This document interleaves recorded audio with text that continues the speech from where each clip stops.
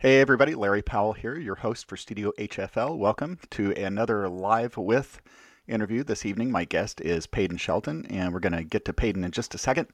But first, I would like to say thank you to the show sponsors. Of course, not in alphabetical order or there's no hierarchy to this. It's just as they're coming to my head. Of course, Messina Covers, S.E. Shires, Eastman Winds, Carl Hammond Design, Pickett, Blackburn, Chop Saver, and Austin Custom Brass. I think I got everybody in there, but thanks to all of those sponsors for the podcast. And of course, you can get links to all of their information directly from Google, or you can go to the website and go from there. Of course, the website, you can also sign up for the newsletter. And if you would like to support the podcast financially, you can do that at Patreon, patreon.com. And yeah, I think that's what I need to do for the plug. So now let's get to this conversation this evening with Peyden. Peyden, this is live from Possum Holler, West Virginia. JK, Salt Lake City, you know how it goes. But Yeah, Larry, it's, great introduction on remembering all the sponsors and stuff. Great plugs. ooh, thank you. Thank you. You nailed it, dude. You nailed it. Well, I wish I could say I had a teleprompter or something in front of me, but and I tell you, it's the older I get. So I have three boys, and when we were all together a week or so ago, I actually went through like all the names. I couldn't call them by the right name. You know, it's like you know what I'm talking about. It's like Oh, my mom does that for I me and my became my brother all the parents. time. Yep, Yeah, yeah, yep, yep. I know exactly that feeling. it's a thing. So welcome. It's a pleasure to meet you. Pleasure to be here and pleasure to see you and meet you the first time as well. Yeah. So I'll be honest.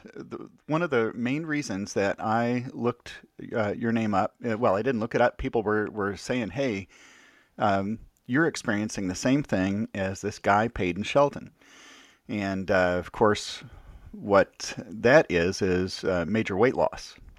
hmm So we're going to get to that in just a second. But first, let's tell me just a little bit about what's going on. You told me right before we started that you just finished a short performance tour. Oh, good grief, yes. So I left Salt Lake about March 5th. That was the first day of the University of Utah spring break. And I Hmm. went to see my wife. My wife is a vocalist with the U.S. Army Field Band. They were on tour in Texas. I got to see her for just a little bit. And then I immediately flew from Texas back to my undergraduate, Virginia Tech, and I Hmm. performed with my electroacoustic trumpet ensemble, Fifth Bridge. We got a chance to premiere a giant concert that we have kind of had. We literally, I was flying to Blacksburg, Virginia in March of 2020 when they said, no, pack it up, we're going home. Hmm. So it has been 2 years in the making. So I straight up, we got a chance to actually perform that repertoire. And then another post-pandemic thing, I'm part of the Merari Brass Quintet, Hmm. and we were supposed to do a residency at Heidelberg University in Tiffin, Ohio, just a week after that original premiere. And lo and behold, the same residency got rescheduled to happen this month as well. So I told Larry that I just got to see my students for the first time since March 5th Hmm. today. And so we are doing an amazing job at trying to catch up on all the lessons and make sure recital rec is going well. But Hmm. it's going to be a heck of a month because I didn't stop in April. I actually am premiering and recording the Frank Ticheli trumpet concerto with our wind ensemble in April. You're premiering that. Yes, Is that right? So. at least the wind band version. It was premiered Hmm. back in '92, I believe. Hmm. Don't fact check me, folks. Don't Twitter tweet me on that. But in so many ways, I'm premiering the wind band version of it because I kind of recommissioned, if you will, Frank Hmm. to reorchestrate that piece into the wind band medium because more people kind of know him in that medium than the orchestra Yep. version. Yep. And I thought it would be a great way to have another cool piece from a well-known composer in the wind band world, and our university is going to premiere it and record it. So I'm kind of curious. I can understand rescoring from orchestra to wind band, but did he change anything in the solo part? The solo part is exactly the same, which is thank Mm-hmm. goodness because I was practicing the handwritten version that I got. Um, and when he sent me the new kind of like the reorchestrated version that he put in the finale, it was exactly the same. So I was like, thank goodness all the licks are exactly the same. Oh my goodness. but I have not gotten a chance to hear any of the wind band version of it yet. Our wind Mhm. ensemble has started rehearsing it, and from what I hear from my students and my colleague who's conducting, is that it sounds a little bit different than the orchestra version. So I know it's going to be different.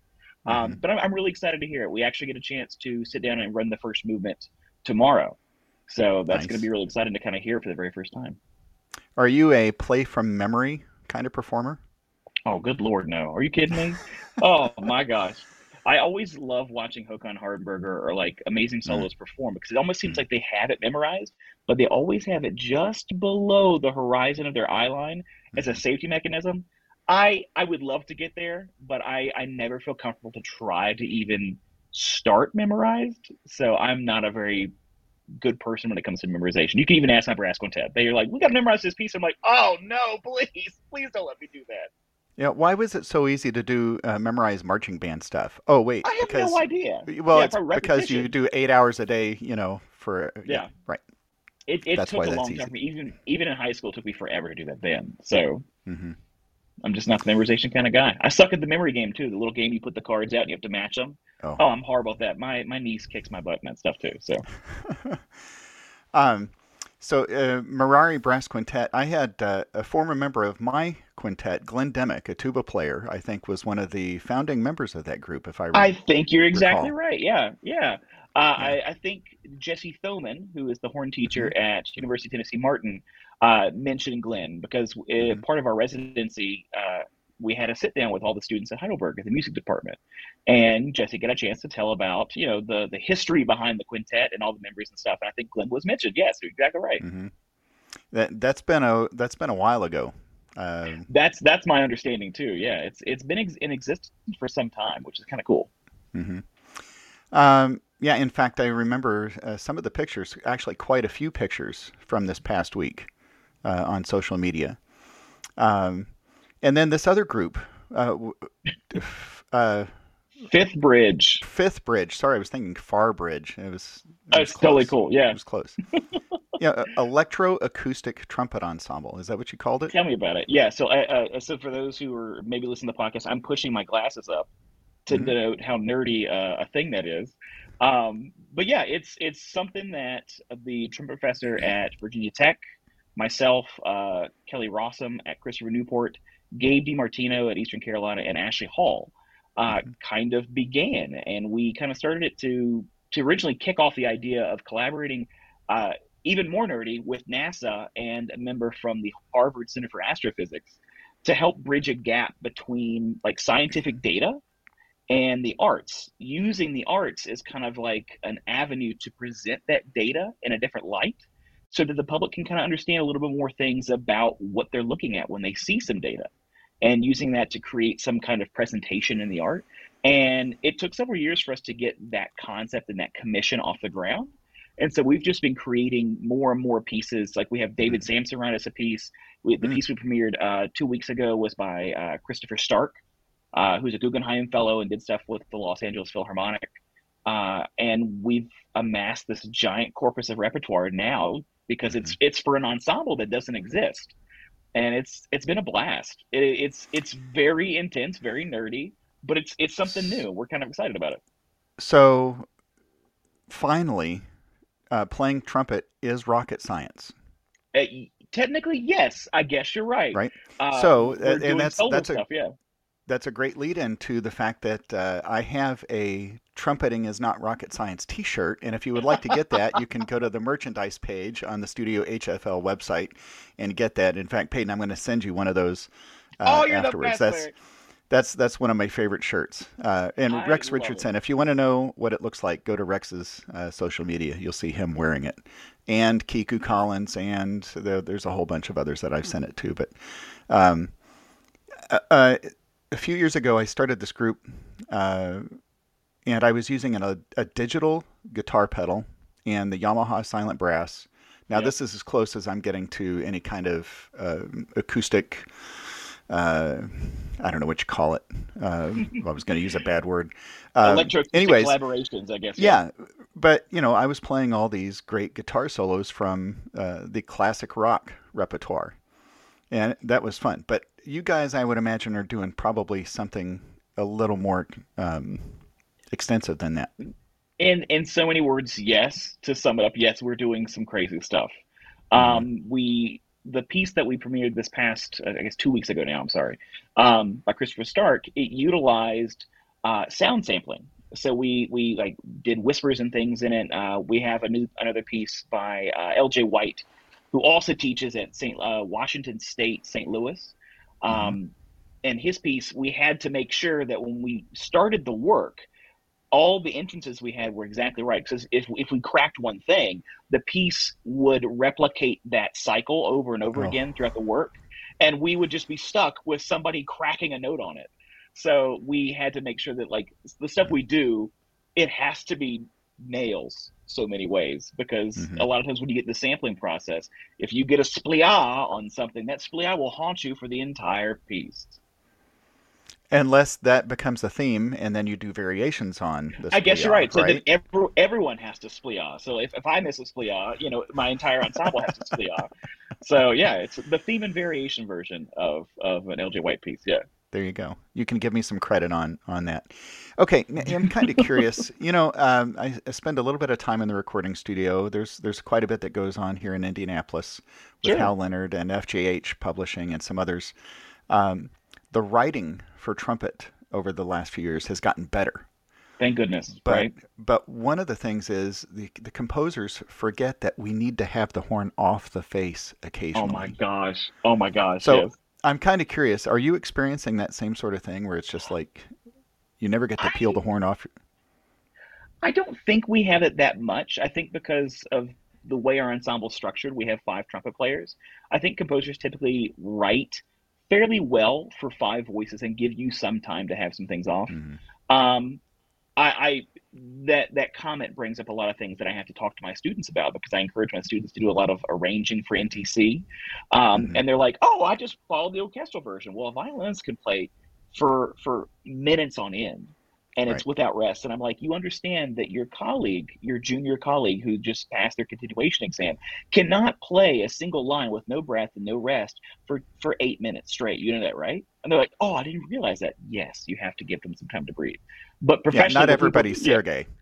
exactly right. I trust me, I cannot circle breathe. Yeah. But I will say it's been refreshing to not have to worry about those situations with our composition Hmm. people. I think we've made a good choice of picking people who kind of understand the trumpet a little bit better, and Hmm. it's been kind of a breath of fresh air in so many ways. Hmm. Back to Kelly. What's Of his course. writing like for solo? I mean, I played some of his bigger works, but what about the solo stuff?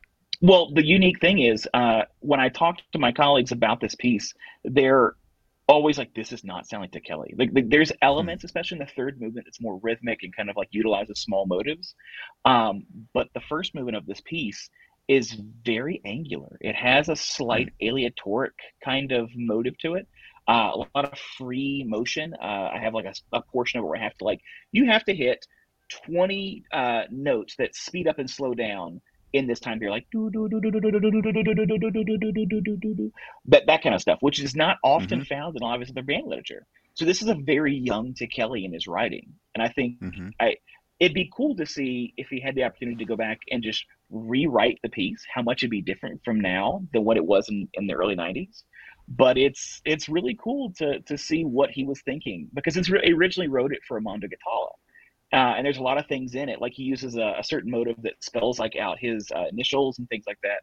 And it's Oh. just cool to see like all the like little idioms that he puts in here that will eventually become some of the idiosyncratic things that he uses in his band works later on. It's just Hmm. really cool.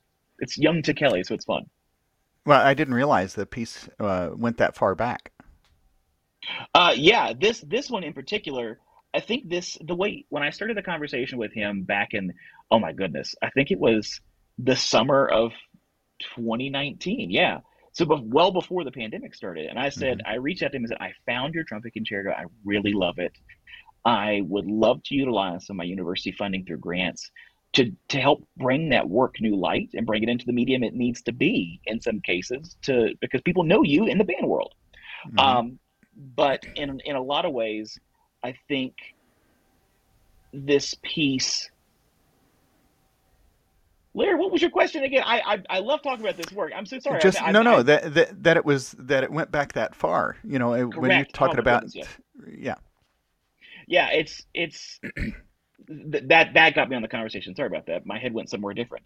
Hmm. No, my interactions with him via email was he was excited about the project because this is the only work in his entire corpus of repertoire, based on what he told me, that is not recorded. So, which is kind of nuts to think. So it goes all the way back to 1992. Every Hmm. work since then has been recorded, but this one piece has never been touched. And Now you'll so it's do a kind of live exciting. recording.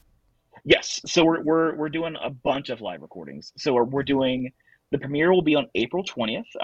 For those of you listening at home, or if it's already passed, it'll be on my YouTube eventually. It'll be on my upcoming solo CD. But if you want to watch it, it'll be on April 20th, and you can find the live stream at music.utah.edu. And feel free to watch and comment and say, "Yo, I'm listening." It'd be great. But no matter what, we're gonna do the recording. We're doing some punches and stuff leading into it, just make sure we get some stuff. Hmm. But I am doing an actual live recording of the concert itself. Yes, sir. So when it comes to choosing solo rep, I'm taking it you're kind of the adventurous. I like a good beating, if you will, in so many ways. I have always been a fan of repertoire that just lets me unleash some stuff sometimes. Hmm. I like so one composer I'm really drawn to is Joseph Turin. Hmm. I was fortunate enough to win the 2014 National Trumpet Competition on utilizing Joseph Turin's Trumpet Concerto.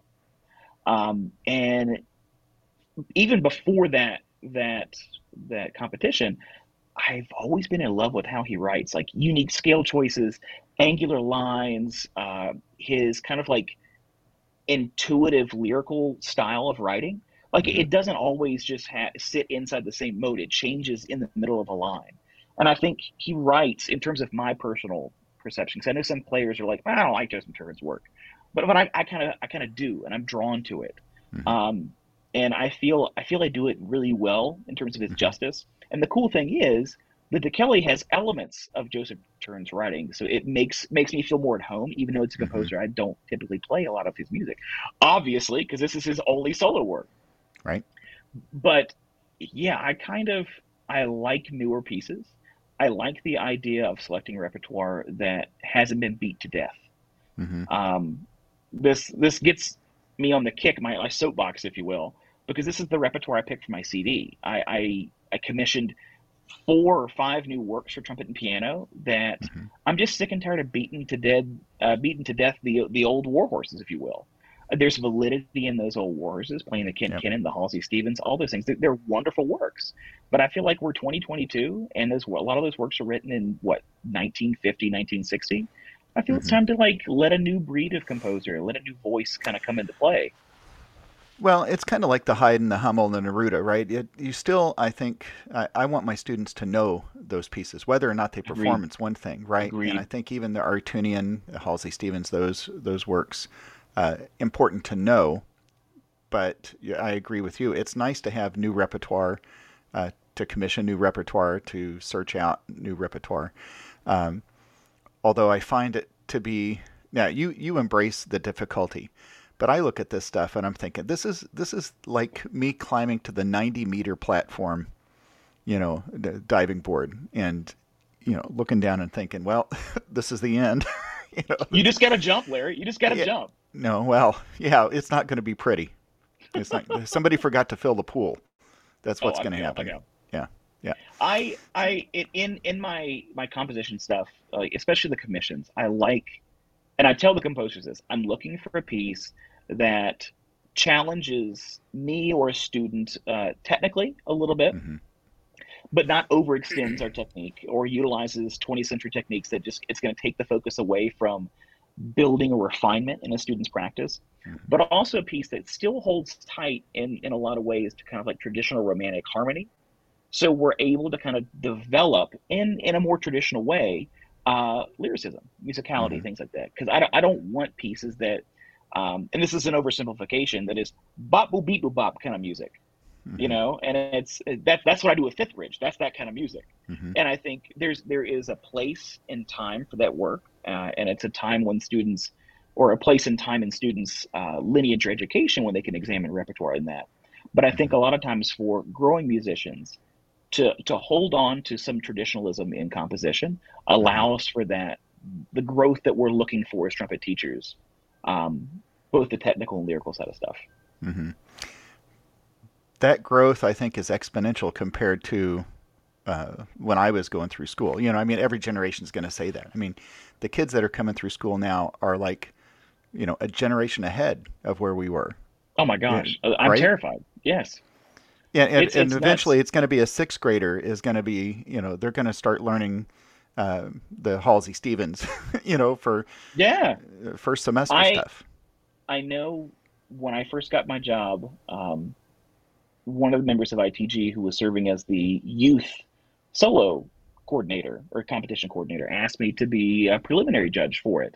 And listening to those tapes of students who are literally in middle school and high school, some of them playing the Jolivet concertina, I'm like, I can't play the Jolivet concertina this good. And I'm like, what am I doing with my life? I just started teaching college, and this kid who is from, you Right. know, random school somewhere is playing the ever loving snot out of the Jolivet concertina, like the hard stuff, the stuff in the latter part of the piece. I'm like, this is ridiculous. Yeah. Like I know doctoral students at major institutions that cannot play things this clean and this good. Yeah.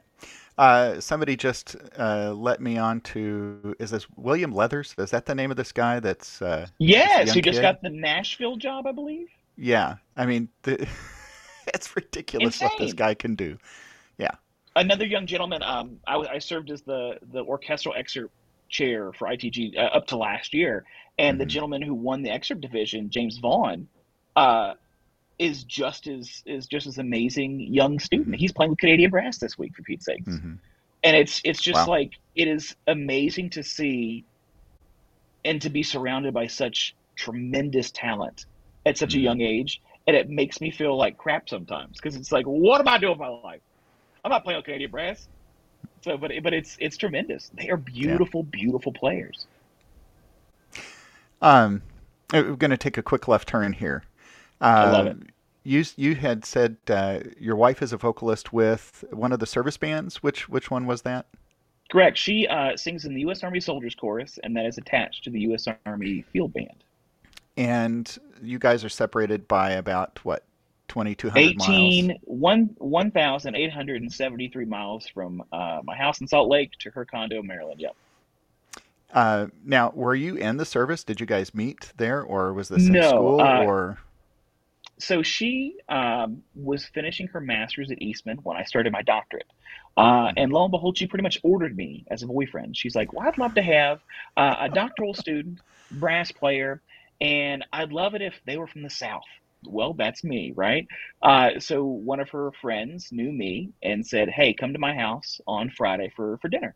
And she invited me and she invited my wife. And lo and Mhm. behold, we hit it off. And now we've been married for 6, 7 years now. And so she auditioned for the field band job the the spring semester of my first year. So she was just graduated, Mhm. and she won it. So she's been in there for 8 to 9 years now, and um, she has loved every second of it. And we've been Mhm. apart, unfortunately, for what is going to be coming on 6 years at the start of the Yeah. school year. But she is moving to me in August because we want to have kids, we want to have a family. So is she separating then from the service? She is finishing her contract. Yes, Yeah. Wow. yeah, and Um, she's looking forward to teaching elementary music because she runs one of the only children's chorus for the Department of Defense. It's really cool. It was featured on like Today Show and stuff when the pandemic hit, so it's great. um, yeah, I never understood how people could manage those long distance relationships. It sucks. It Yeah. sucks a lot. Yeah. I mean, even you know with Zoom and other things like that, it's not the same. But Let's just say your boy now has Delta Gold status for all the flying he's been doing, so it's been really nice. I get to check 2 bags for free, so that's the plus. Let me tell you, that's the yeah. plus. Okay, so I we're going to take another left turn. I love it. Well, back to one of the reasons I really wanted to talk to you. Let's talk about the weight loss Sure. aspect. Um, when and you can of course divulge as much or as little as you would like, but what your experience was with this. So I originally went at my heaviest was when I finished my doctorate. I was like 350 pounds or so. I was a big boy, if you will. And I've kind of been big my whole life, and it's a natural thing. My family, we like we're cold people. We come out of West Virginia, we're just built big. Husky, Um, right? That's what they yeah, called yeah, us, that's what my husky mom said when I was little, but that's such a BS thing. Oh, you're just still husky, you're big or bones. I big have the same boned. size Yeah. bones. I have the same size bones you do, mom. Come on. Hmm. But lo and behold, I was not selected in, so to speak. I have to keep this kind of like in this realm. But I was the last standing member of an Army Field Band audition. Hmm. And it was exciting because I had the possibility of being with my wife. Hmm. And without divulging too much information, um, let's just say I had to lose some weight fast. Hmm. Um, Obviously, I'm not in that position, so I didn't lose it fast enough. Hmm. But in so many ways, it started me on a process of just continuing that weight loss. Hmm. And I, in a lot of ways, lost weight faster than I needed to, for one, Hmm. and discovered a lot of things about my playing and myself in that same process. Hmm. Um, and from going from someone who never worked out to working out twice a day, and someone who never checked their calorie count, who checked their calorie count quite a bit. It Hmm. was literally like you said, taking a sharp left turn. I literally threw the anchor out the back of the boat going 90 is what I did. And it hurt in a lot of ways. And Hmm. I discovered a lot of things about, the physical impacts of what it means to put your body in that situation. And I learned a lot about what it means to actually lose weight healthily. Hmm. Hmm. Um, and it was a journey in so many ways, both Well, and physically, socially, and mentally in a lot of ways. no idea that this is going to affect your trumpet playing one way or the other, right? You're thinking Correct. this is just a physical change, nothing. And so this is where the shock really comes in, right? Yep. It's like, oh crap. Because you're not expecting anything. Yeah. You're not expecting anything to happen at all. And then when it does happen, it terrifies you. Yeah. Um, because for me at that time in my life, I had just finished my doctorate. I had just um, graduated. I had my degree in my hand, and I couldn't play. Hmm. I had uh, a lot of student loan debt, a number that I would feel very bad to say out loud on a podcast, but let's say it's quite a bit. Hmm. Um, and I could not do what I had set my entire life out to do, Hmm. um, because of something else, because I lost so much weight. Well, and another thing that goes along with that is you don't want anybody to know it, Oh my right? gosh, no. Is because as soon as they, well, he can't play anymore. They're not going to call me anymore because I can't do this. They're going to hear me. I'm going to get fired. But all the, well, it's bad enough that we have that voice talking to us. We don't need Imposter syndrome like crazy. Yeah, it, totally. right, and that we don't need another voice up there, echoing what's going on now. But um, okay, so yours was quick, and I just had read through the article that you had done. I guess the Mhm. presentation you had done for ITG, Sure. and it looked like your weight loss was fairly quick, just a matter of months. Months in a lot of ways. I mean, obviously, when you lose weight and it's seen very quickly in bigger guys or bigger people. Like you lose a lot of weight quick, and then you start to slow Hmm. down. Like it's like Hmm. it tumbles and then it slows itself down. Because your body's really like, wait, you're exercising now. This is not cool. I gotta keep some fat around, to keep you Hmm. alive. Um, but yeah, in a lot of ways, I did lose weight fast. Hmm. Um, and I think there's there were so many things that I didn't know that I know now that like when I'm losing weight now, the pandemic did not help me. I'll tell you what, Larry. Oh my Right. goodness. So let's just say, let's ignore the pandemic weight your boy put on. But like when I lose weight now, I do it in a way where it's not impacting my playing. I'm Hmm. doing it in a way that I understand what's going on. I know what's going to happen, and I'm checking all the Hmm. boxes to do it right. But I think what I went through in that initial weight loss was something that I have heard from multiple people. So you're not the first person to reach out to me saying, "Oh, I want to talk about this," because this seems to be a huge thing happening Hmm. all the time now. Like people are like they're getting on this health kick, they're losing weight, and they don't know how to handle that weight loss, especially when it comes to their playing.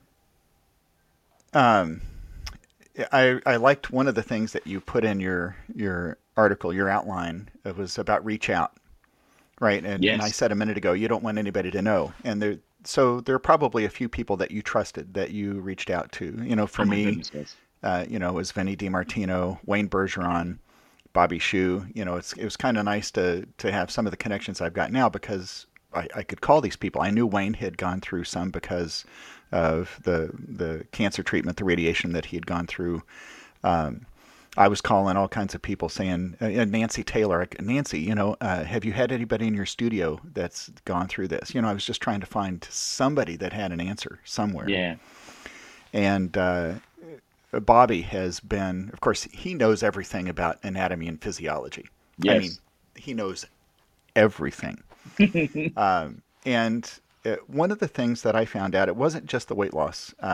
We can talk more about this in a second, but I think the actual state of being in ketosis is one of the things that is the most negative, has the most negative effect. It's one thing to lose mass, but I think the actual when your body is in that state of ketosis, there's something chemically that's going on that is just it wrecks everything And I think it here. also helps, yeah, because these are very small muscles, right? Hmm. And so, like, you can lose weight in your arm, and you're like, "Oh, I'm a little weaker." It's like whatever. You can still pick groceries up, but like when you Hmm. lose weight here, um, it hurts the muscles. Like you are damaged, physically sucking the life Hmm. out of your muscles. Hmm. Um, and for me, like the thing that I realized, and I think it's been a while since I wrote the article, but like when you change your body, you are changing your instrument in a lot of ways. And so that was something I wasn't expecting because, like, I Hmm. apparently, when I was, the big guy that I was when I finished my doctorate, I was using my air and my body a certain way to support the sound that I wanted. And when I lost that, quote unquote, finger quotes, resonant chamber, it affected a lot of stuff. Well, resonant chamber, yes, but also gravity, right? I mean, Oh my when you've gosh. got all this extra weight up top, right? I mean, you don't have to do a lot of compression, right? I mean, gravity just kind of pulls all that Yes. weight around and moves the air for you. So, yeah, you have to relearn how to use your core, how to move the air proactively. That was a huge thing. I No pun love intended. watching, yeah, of course. I love watching videos now, especially with my students, of like Maurice Andre, because he Hmm. was kind of a big fella, and like he's Hmm. always playing like very small and tight, like horns. But he had to use a little bit of his gut to Hmm. support and kind of create the air that he needed to have the sound he did. And so that's something that like I took for granted. I was just like, I looked at myself in the mirror, I'm like, I'm fat. I gotta get rid of this fat. And then I didn't think, whoa, whoa, whoa, you know how to play with Hmm. this fat or this mass on your body. Yeah, it's something that I never thought I would have to address. I thought everything was going to be positive through the whole process, Hmm. Hmm. and that one day you wake up and you can't play a G above the staff. Or you can once and then there's no response the next time around, but then you can, Yes. so there's the whole inconsistent aspect, and having zero endurance, right? Oh It's my one thing to lose gosh. your range, but then to feel like you can't hang on to anything, right? Yeah. It's terrifying.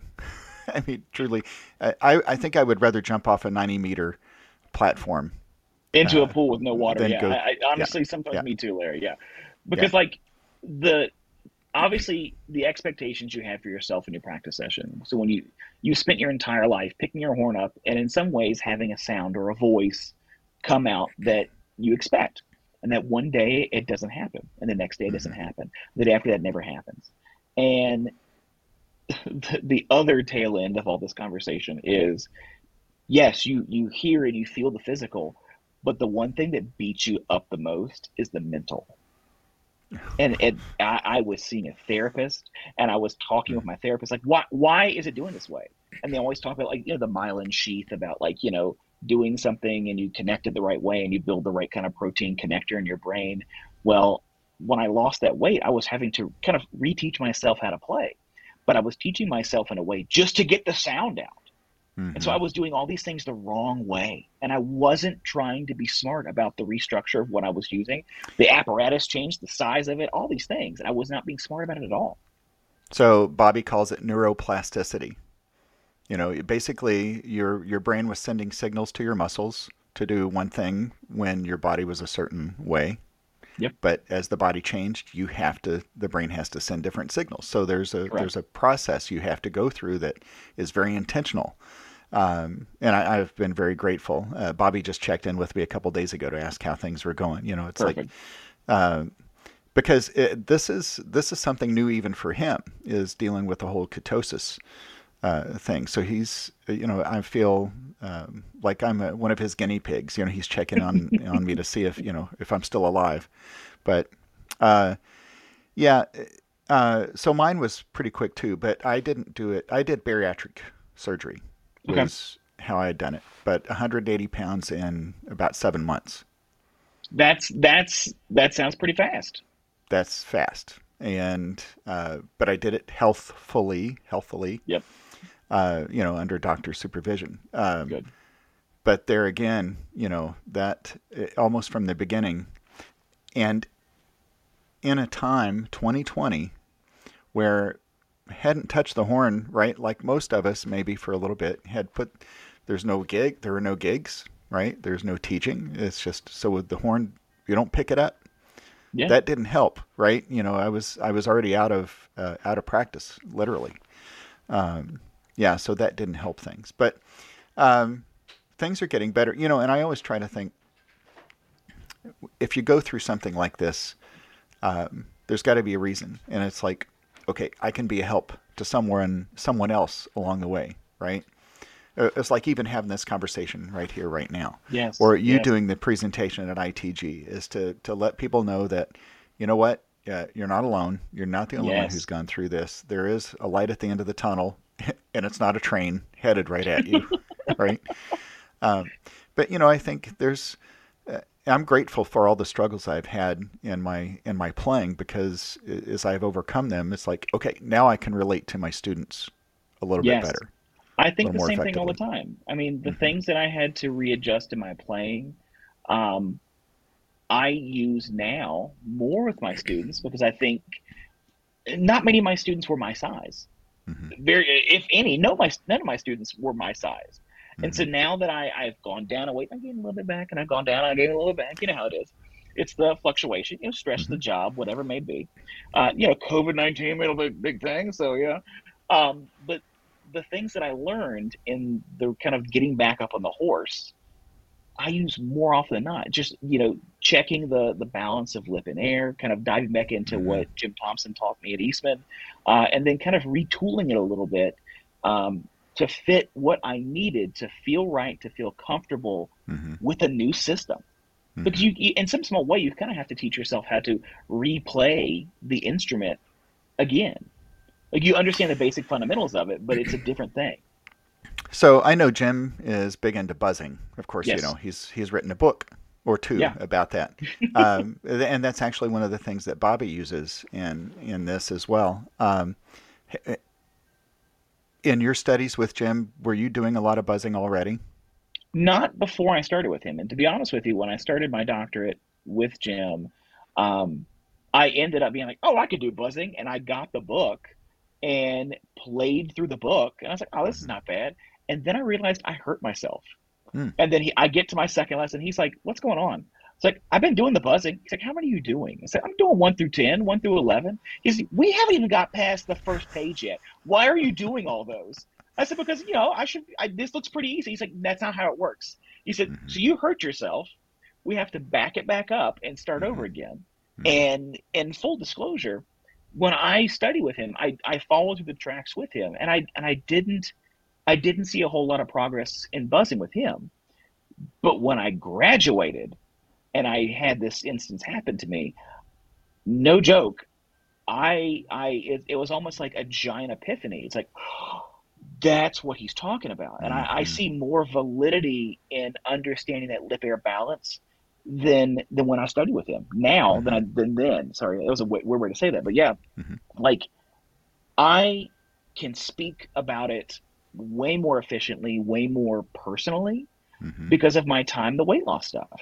Mm-hmm. Like he did a beautiful job explaining why he did the things he did in the book. But at the end of the day, I think going through my circumstance, yeah, now I use buzzing and I have all those tools to So combat it. there's the argument, of course, the one side that says, we don't actually buzz our lips when we play. Yep, It's the standing wave, and yep, you can get into that, but um, there is validity is not the right word. There is something very purposeful and useful about buzzing. I think a lot of ear training, right? I mean, yep. you've got to place the pitch, right? And you're going Yeah, to know exactly. whether you're putting the right information into the mouthpiece. But um, there's a lot of usefulness for that. I'm still struggling with the right word for that, but hopefully you know what I mean. But I mean, like his concept of a buzzing, and so to speak, goes along the lines with like the Chicago idea of like sing, buzz, play, that kind of stuff. Like Mm-hmm. the song and wind, like all these elements are always coming back to buzzing in some way. And yes, Mm-hmm. in a lot of ways, yeah, you're not buzzing your lips when you play trumpet. You're activating the air. You're just bouncing off the sound wave. I get it. I 100% understand that. Mm-hmm. But like, I think the best way to describe what I'm listening for when I buzz, I actually got from Max Matson, Dr. Max Matson. He's one of my colleagues here in the state of Utah. He teaches at Utah Mm-hmm. State, and he says when he does buzzing, he listens for like almost like this spit kind of sound to it, Mm-hmm. where it's not as big and full as you want it to be, but there's a projection in it because you're having the air be the catalyst for sound rather than you having to control the air with the lips. So Mm-hmm. when you listen for that kind of spittle sound a little bit, it matches more the buzzsaw effect that Thompson was talking about in his lessons, rather than you having a clear, beautiful sound that you're controlling with your lips. Mm-hmm. And I think that helped me understand quicker about that air balance that I needed Mm-hmm. to figure out in my playing when I lost my weight. Mm-hmm. And just to throw another aspect in, one of Bobby's things before even the buzzing is the flutter. He does a lot just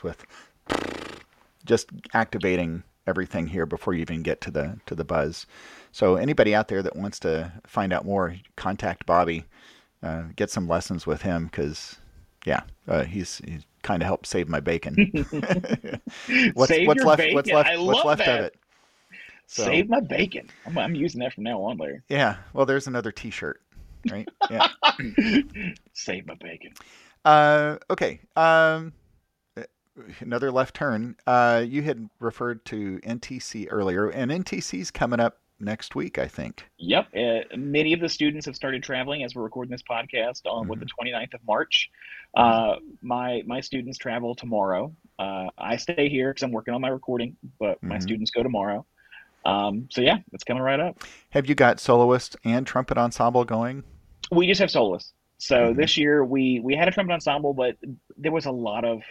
It was around the time we had the Omicron variant, and it was just kind of Mm-hmm. beating the crap out of our ensemble, and we weren't able to get enough rehearsals in. And our policies at the university, when the students interact with a student that has COVID, they have to quarantine, so they're Mm-hmm. off campus. It was just not the right semester for us to really gung ho at it a little bit. Mm-hmm. But the solo side of stuff worked out pretty well, so I'm excited for Mm-hmm. my students that are going.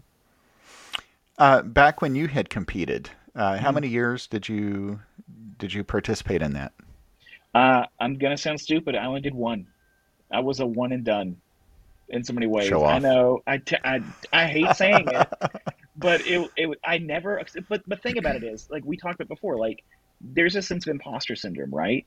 And Mm, so even though I was the teaching assistant for Jim Thompson at the Eastman School of Music, I never thought I was good enough to do it my first year. mm-hmm. I had done trumpet ensemble stuff, like the Eastman Trumpet Ensemble went my very first year, and Mm-hmm. when I was at Virginia Tech, we took our trumpet ensemble back in 2008. And so, like, I never thought I was good enough as a soloist until Jim was like, I'm going to put on my Jim voice. It's like, oh, just go do it. Like, sorry, that's just how it is. Yeah. Just go do it. And I was like, all right, Mm-hmm. fine. I guess I should be doing this stuff. Mm-hmm. And I picked a piece that I fell in love with, and it was kind of sits in my wheelhouse a little bit. What was Um, that? the Joseph Turin Trumpet Concerto. Oh, Well, Turin, back to Turin Yeah, again. Yeah. that's yeah. See, I told you that's why I mean, it's not that that piece started me on the love of like the way he writes, Hmm. but it was a part of that journey. And so for me, like, yeah, I did one NTC and I won the thing. I'm blessed. I'm very fortunate. I made a lot of friends. I'm sure I made a lot of enemies for doing that, but but those people that I competed against were colleagues now.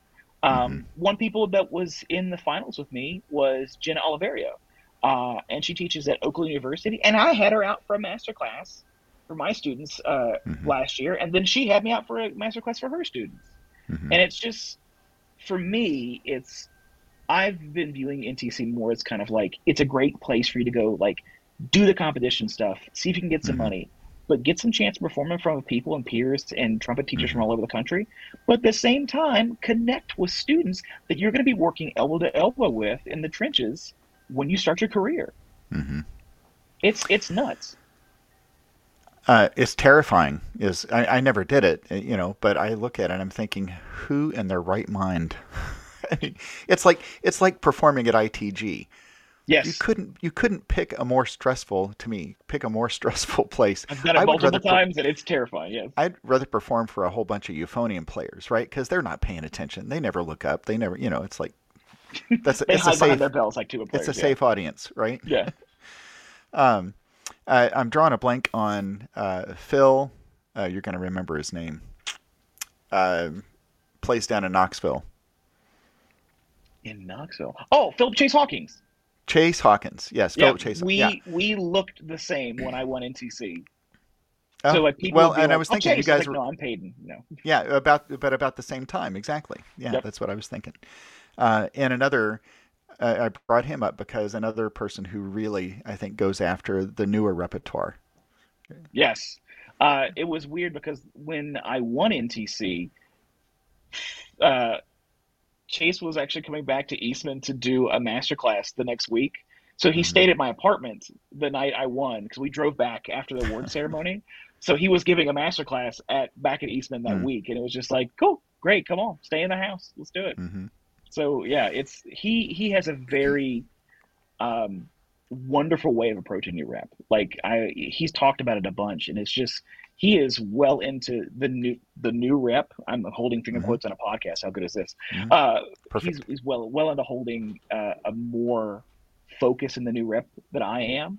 I still Hmm. like a little bit of traditional values of trumpet piano with that kind of romantic kind of tie. He's into Hmm. playing like Litany and Maxwell Davies and stuff like that. And I'm like, I am not ready to tackle that bridge just yet. Yeah. Okay, so I'm thinking about. We've taken enough left turns. We're probably headed back in that first I direction, love it. I right? love It's it. like, yeah.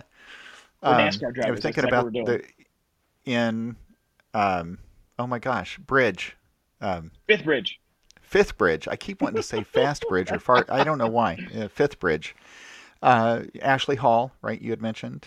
Hmm. Um, which I'm going to talk to Ashley in about a week and a half, and I'm really looking forward to that. When you I've do, talked. please tell her Peyden says hey. I will. Good. Well, I'm going to come back to her in a second. Of course, Gabe DiMartino, Gabriel, man, he is like. I don't know if your experience with him, but he is like super focused and Oh my super gosh. analytical about everything. Like And then who's the I other love person in the listening. group? So it's Jason Crafton, who is the trumpet Jason. professor at Virginia Tech, and then Hmm. Kelly Rawson, who's the trumpet teacher at Christopher Newport. Okay. Sorry, you were going to say something about Gabriel. Oh, I was just like you're exactly right. Gabe is so like there's another level of analysis or another layer of analysis that I Hmm. will never get to. But he's Yeah. just like, I'm already here. I'm living in it. Look at this. And I'm like, you brought a bass trumpet to play to warm up on. Like he'll start on the bass trumpet and work his way up through the instruments. I'm just like, I brought a B flat. That's what we're playing. We're playing this whole thing Yeah. today, so that's how it's gonna work. Mm. Um, okay, so I want to go back to. I'm looking forward to talking to Ashley because what's the name of the thing that she does? I'm sorry, I'm drawing a blank here. Oh, It's it's like the like whole the coaching coaching, the. yeah, coaching whole lifestyle stuff. Yeah. Yeah, Yeah.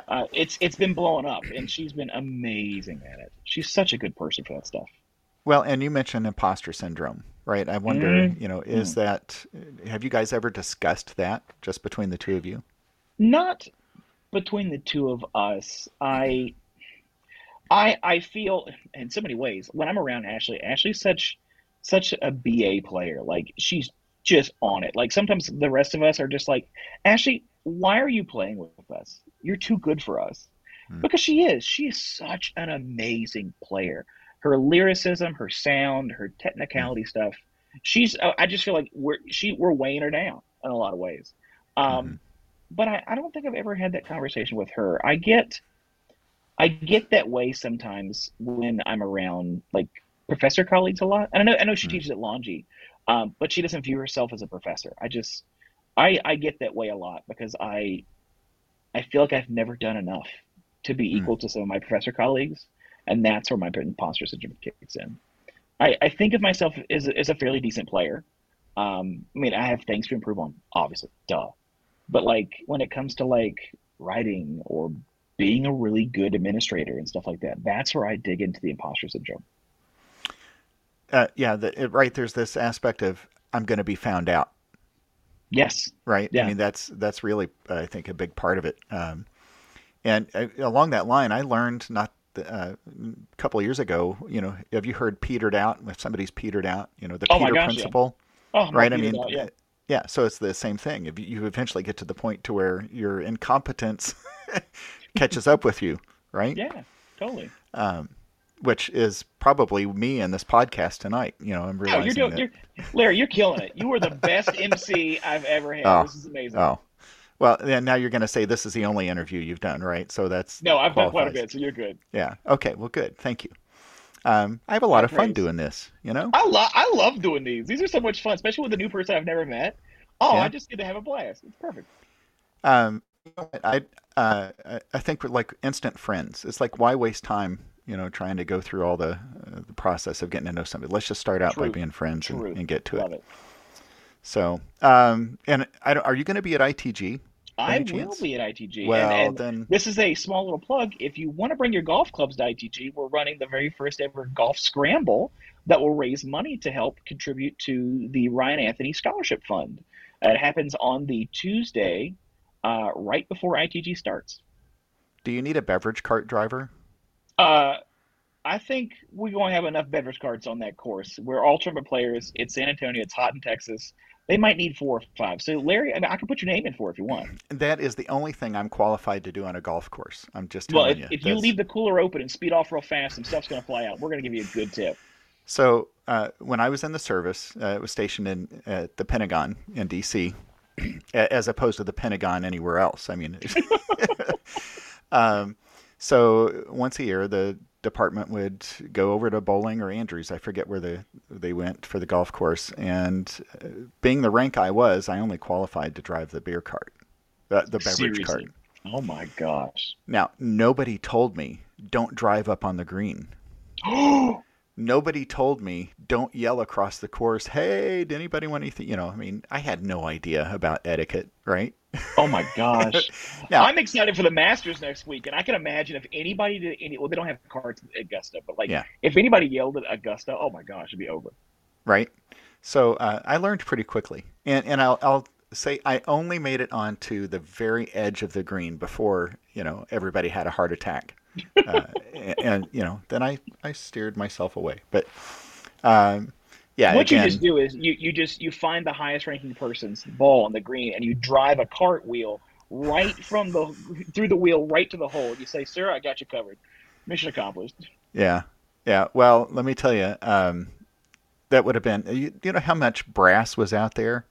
Oh, I can imagine. I can Yeah, imagine. yeah. So, boy, that was ages ago. You know what? Had I stayed in, I would have had 30 years by this point. I could have And been you would never retired. have to drive the cart anymore. You'd No. just be straight up golfing the whole time. Yeah. So yeah. Yeah. Um, uh, uh, my family really likes to do miniature golf. They kind of search out anytime we go on vacation. They search out a mini golf course. I grew up in That's Virginia, so we went to Myrtle Beach all the time, and that's all we mm, did. hmm um, I've never seen any myrtles out there though At Myrtle Beach. Yeah, at me Myrtle neither. Beach. Yeah. At So I always think it's for me, it's just kind of like this is the place that everyone from my hometown goes for senior day.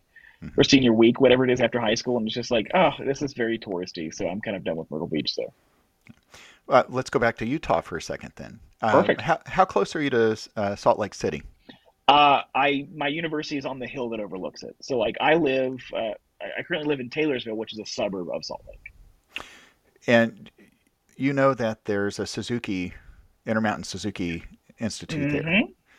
Kira Savronsky runs it. I know Kira very I was well. just going to ask. I mean, what a wonderful person. She is amazing. I love Kira. She I've was part of my actually, Suzuki class. no joke. So you've taken the Oh yeah, class as well. oh yeah, yeah. I've done book one and two. Oh my Yeah. gosh, that's awesome. Yeah, I've been trying to get my students to do it because like, yes, there's some things that like that you need to teach at least like high school or college level students a different way. But Mhm. there's so many elements in Suzuki that I think could be like telegraphed or transcribed into higher education that are Mhm. just beautiful ways of teaching people how to do stuff like that. Absolutely. Absolutely. And so here's a plug for there's book one, book two, maybe even book three training out there in person. I think there's also an online course, but in person. So if anybody wants to check that out, you can just Suzuki Trumpet, Google that, and you're going to come on the dates and all the information for that. But I would highly recommend it. Even if you're not going to teach it, I think knowing that the process, the method. But I can't imagine that you'd go through it and then not want to teach. Well, I think like for me, I've been when Kira sends me emails, she's like, "We're doing a clinic here, shows for the students." I Mhm. always attach this long, drawn out paragraph of me and like you need to be the best educator you can be, and this is one avenue that's never explored in any music education class. Mhm. Get on it, go look it up, be a part of it, because I think what Kira is like one or two like trumpet people in the United States that actually is certified to teach it. Like Well, there's not many. no, there are. Let's see. In the book one class we did back in February, there were 9 of us, Gotcha. Okay, so it's way bigger and than I thought it was. Good. book two. Well, but still, it's just about 100 worldwide. I mean, That's insane. That's so so crazy. yeah. So now here's a fun fact. Jim Markey, bass Oh my gosh, trombonist yeah. with Boston, right? He was in my class. So I mean, we're talking, you know, people That's so of cool. every. Yeah, well, and you should Google his or go on YouTube and look up his studio because it's insane what he's doing with the trombone in Suzuki. That's so cool. Okay, I'll check it Yeah. out. Because Um, there is, like I said, there's so many things about the basic principles of Suzuki that benefit students. Because like learning things in rote obviously is how most of us sing in the car. We're not looking at sheet music of stuff in the car. We're just modeling sound. And I when I teach trumpet, I talk about that all the time because like, oh, we're learning a language, so model my sound. And I think it's such a great thing. um, so I'm actually doing a session at ITG on Suzuki No trumpet. joke. What day is it? I don't know yet. I don't know if we've gotten assignments on any of that, but itgconference.org, I think is the last thing. well, Yeah, all the I'm all the planning all on the stuff's up. I'm planning on being there the whole time, so it Perfect. doesn't matter when it's going to Well, as be. soon as I find it, I'm gonna come in your audience and be like, "Whoa, Larry!" You okay? Thank you for not saying you're going to heckle me. That would be the No, worst. why would I heckle you? You're doing a great conference. Oh, well, I'm looking forward to it. I know somebody's already done a session on this, but this will be my take on it. And Sure, and that's how you have to look at it. Yeah. I was talking to Kathy Leach a couple days ago and talking about it, and I said, maybe I should get to work on actually putting this presentation together. It's only 2 months away, but It's only it's 2 months. I of course I had to submit an outline and all of that, and I've got it. It's all up here. It's just It's, I know that's how it get it always is. organized. All Yeah, all of my grants that I have left to write, no, they're all up here. That's right. yeah, yeah. Boy, the world just gets smaller and smaller. Mention somebody like Kira, and Oh yeah, and she lives here in town. I've played Utah yeah, Symphony stuff with her before. It's great. yeah.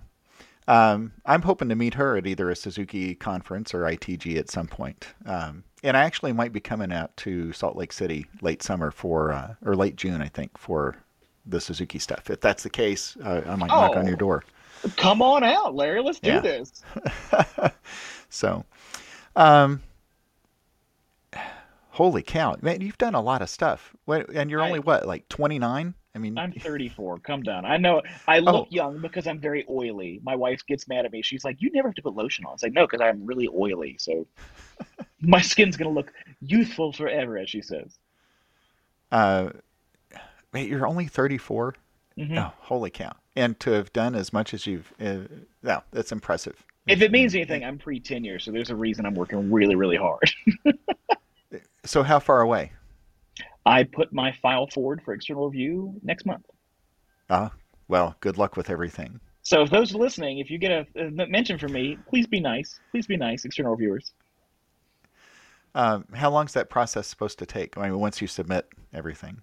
So our RPT, retention, promotion, and tenure guidelines at the University of Utah, we're putting a new version of them forward, and they're to become effective July. But because I was hired before those came into effect, we're using the Mm-hmm. ones from 2008. But my process is it's a 6-year tenure process. Mm-hmm. They give me an official review in year 3 and unofficial reviews all the other years. But the tenure review process is in May. My director sends out my tenure file or portfolio to external Mm-hmm. reviewers. They write letters saying, kind of like peer review in the field. Oh, this person is meeting your expectations. They're a good contributor to our field, yada, yada, yada. And then they send letters back. And those Mm-hmm. letters accompany my file from the university, like the School of Music review committee, then the College of Fine Arts, then our dean reviews it, and then it goes to a university panel and then to the president itself. And it takes all year. So in 2023, I will know sometime through the semester. Leave it to academia Tell me about it. I know. to take forever, right? I know. Just can we just do it like digitally? Like, give me a thumbs up or thumbs down, kind of like a Zoom meeting. Great. Just let them have it. Yeah, great. Perfect. Wow, it's like how they say, you can't turn a ship on a dime. It takes forever, right? Yeah. So it's kind of that way with academia. Well, Yes. and I said good luck, but I know it's not luck. I mean, you've put in a lot of hard work I on appreciate you saying preparing that. that. So yeah. It's Um, something that I've had a lot of faculty like mentor talk to me about because I'm very I don't say I'm paranoid, but I'm never confident about it. And again, it's the imposter syndrome. Like, have I done enough? Have I mhm, done enough for this? And all my mhm, colleagues are like, calm down, you're fine. You've well met our expectations above and beyond. But I keep going back to the adage, it's like tenure's never guaranteed. mhm, And so I'm not gonna stop until I get it. And honestly, Larry, mhm, because of who I am as a person, I'm not gonna stop once I get it because I've got a lot of stuff I still have left to do and plan for. mhm. So your boy ain't gonna slow down. So Uh, had this been a goal of yours all along, is to teach at the university level? yeah, I when I started my undergrad, I was talking with the students at Heidelberg. Mm, Um, Shout out to Heidelberg if you're listening. Woo woo woo.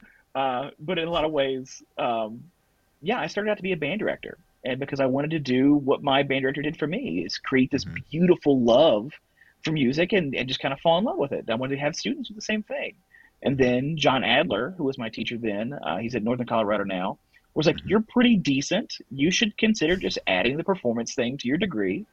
mhm, Because it doesn't require at Virginia Tech the way the curriculum is structured. It doesn't mhm, require a whole lot of new things outside of what the education route was. mhm, So it was just an extra aside. I was like, great, I'll do that. And then lo and behold, I went to University of Miami and studied. I was a TA for Craig Morris there for my mhm, master's, and I still was kind of like in this performance route where I wanted to now be a player instead of a teacher. And then he gave me the opportunity my second year of my master's to do some private instruction, and I really fell in love with it. mhm, Like fell in love with it.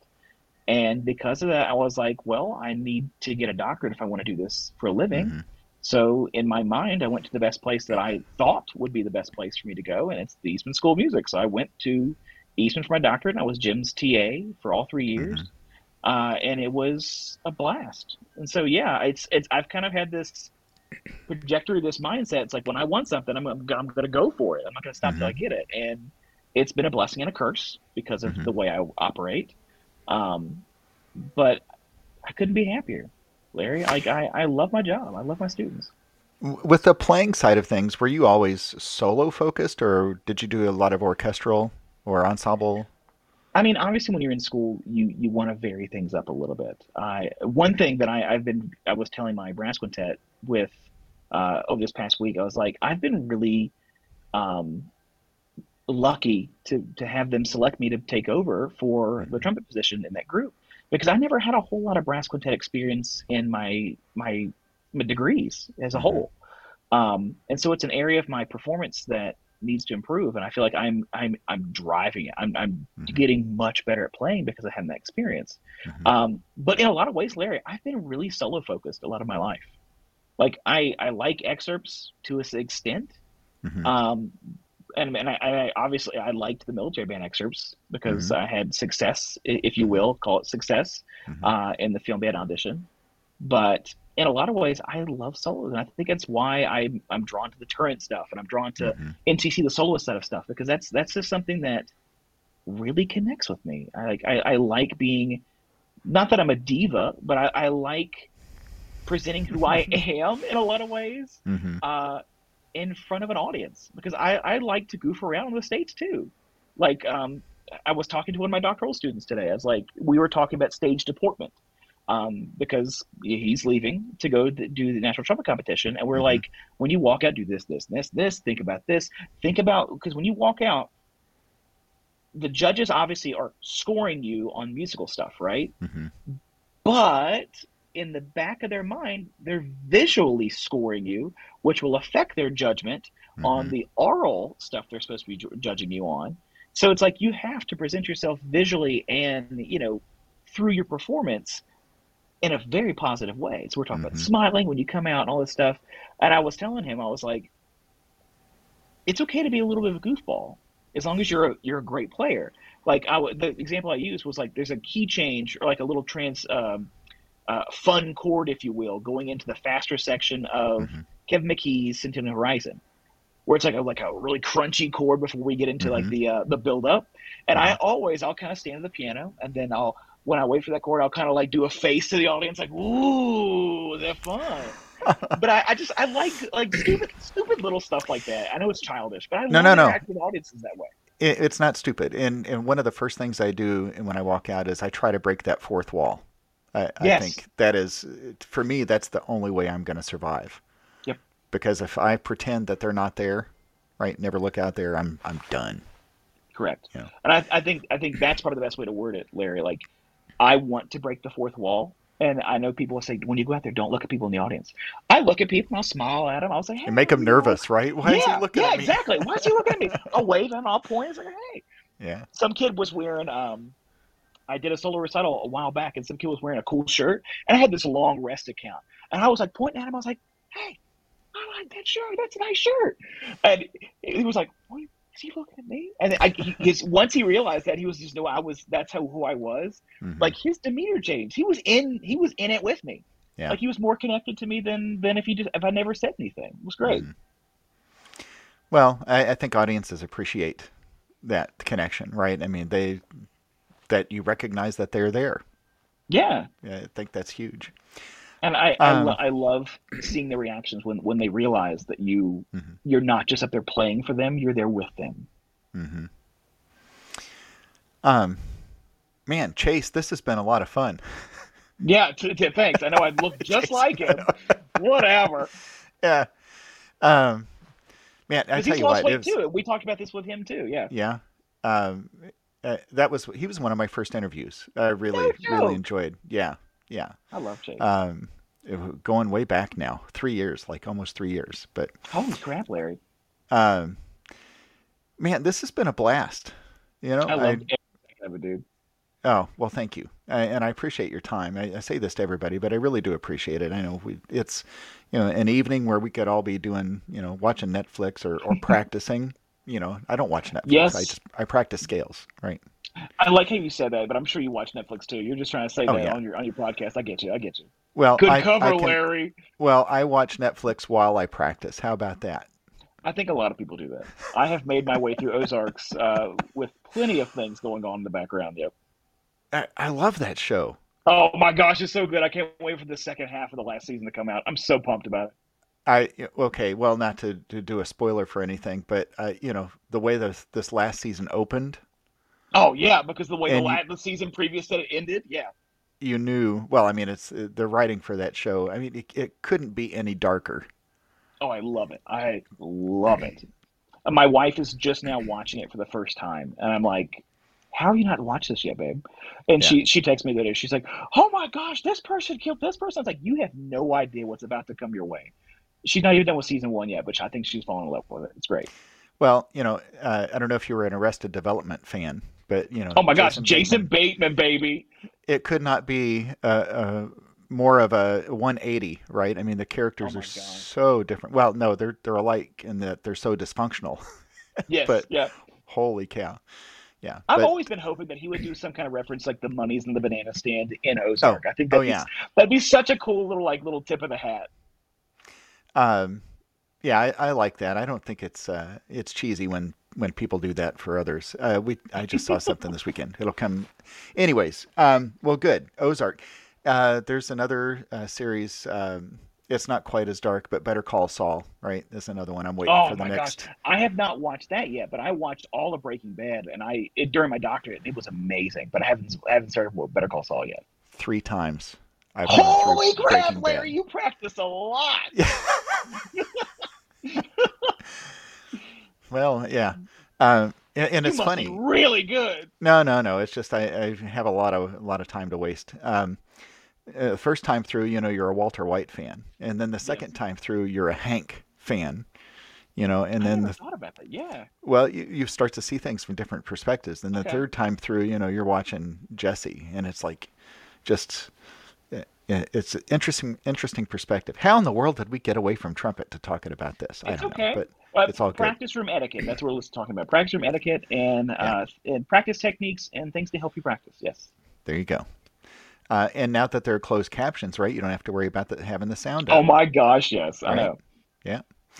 So, man, okay, so ITG is not that far away. We'll get to share a cup of coffee or something, or something on the golf course, a beverage on the golf course. Well, you're But I'm driving the looking, cart, so you bring them yeah, to okay. me. I'll have them. So But I'm looking forward to meeting you there in person. perfect. And man, thanks again for the time tonight. I really appreciate it. And of course, Love it, dude. this this is going to live on in perpetuity on the YouTube channel. And Love it. it's great. I'm not going to have to go back and edit. I'm not going to have to bleep anything out. This has been good. This has been good. You're So more than hang, welcome. I was very behaved for you, Larry. Yeah.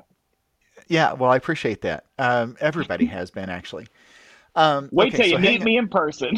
uh, so hang on just a second. I'm going to do a Sure. quick sign off here, and of course, thanks to anybody, people that have joined us.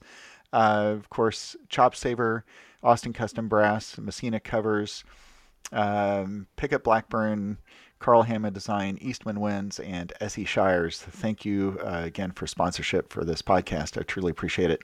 And Peyden, and by the way, it's Peyden for those of you who want to go and look him up on Google, Peyden Shelton. Because if you type the other paid in, it's somebody who makes way more money than I do Mm, because they're good at football. So yeah. yeah. Are you talking about Peyton Manning? Yes. Oh Yeah, my of gosh. course. Yeah. Yeah. Well, I'm here I in live, I Indy. live in Salt Lake. He retired from the Broncos. So yeah. Yeah.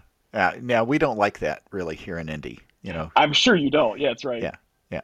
So, all right. Well, hang on there. I'm going to sign off. And okay, everybody. Let's see. Who have I got next week? Let me check this out. I think this is.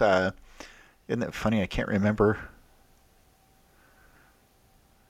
Is it Um, Ashley? no. Well, Ashley is on the 9th of April. Okay. John Whitman. He is the artist relations manager or director with Yamaha. Hey, well, tell John I said hello. I will. And John's, he's right here in Indy, but I'm really looking forward to talking to John. And then, of course, Ashley's going to be on that Saturday after. But yeah, I've got a lot of good people coming up. You've And got a lot of one highs from really, Peyton to tell people. Yeah. and this is a really cool one coming up. Charlie Wilson, I think, is his name. I've got to go back. Yeah, he was the road manager for Empire. Holy crap. So that I think is going to be an interesting perspective. Uh, he Well, I he's hope I hope you get all the good stories. Well, yeah. I mean, there's got to be at least one, right? Minimum of Yeah, one. Yes. right. So, all right, everybody. Thank you so much for joining us. I got to find again. This app is new to me. I got to find how to sign off here. Here we go. All right, everybody. We'll see you next time. Thanks for joining us.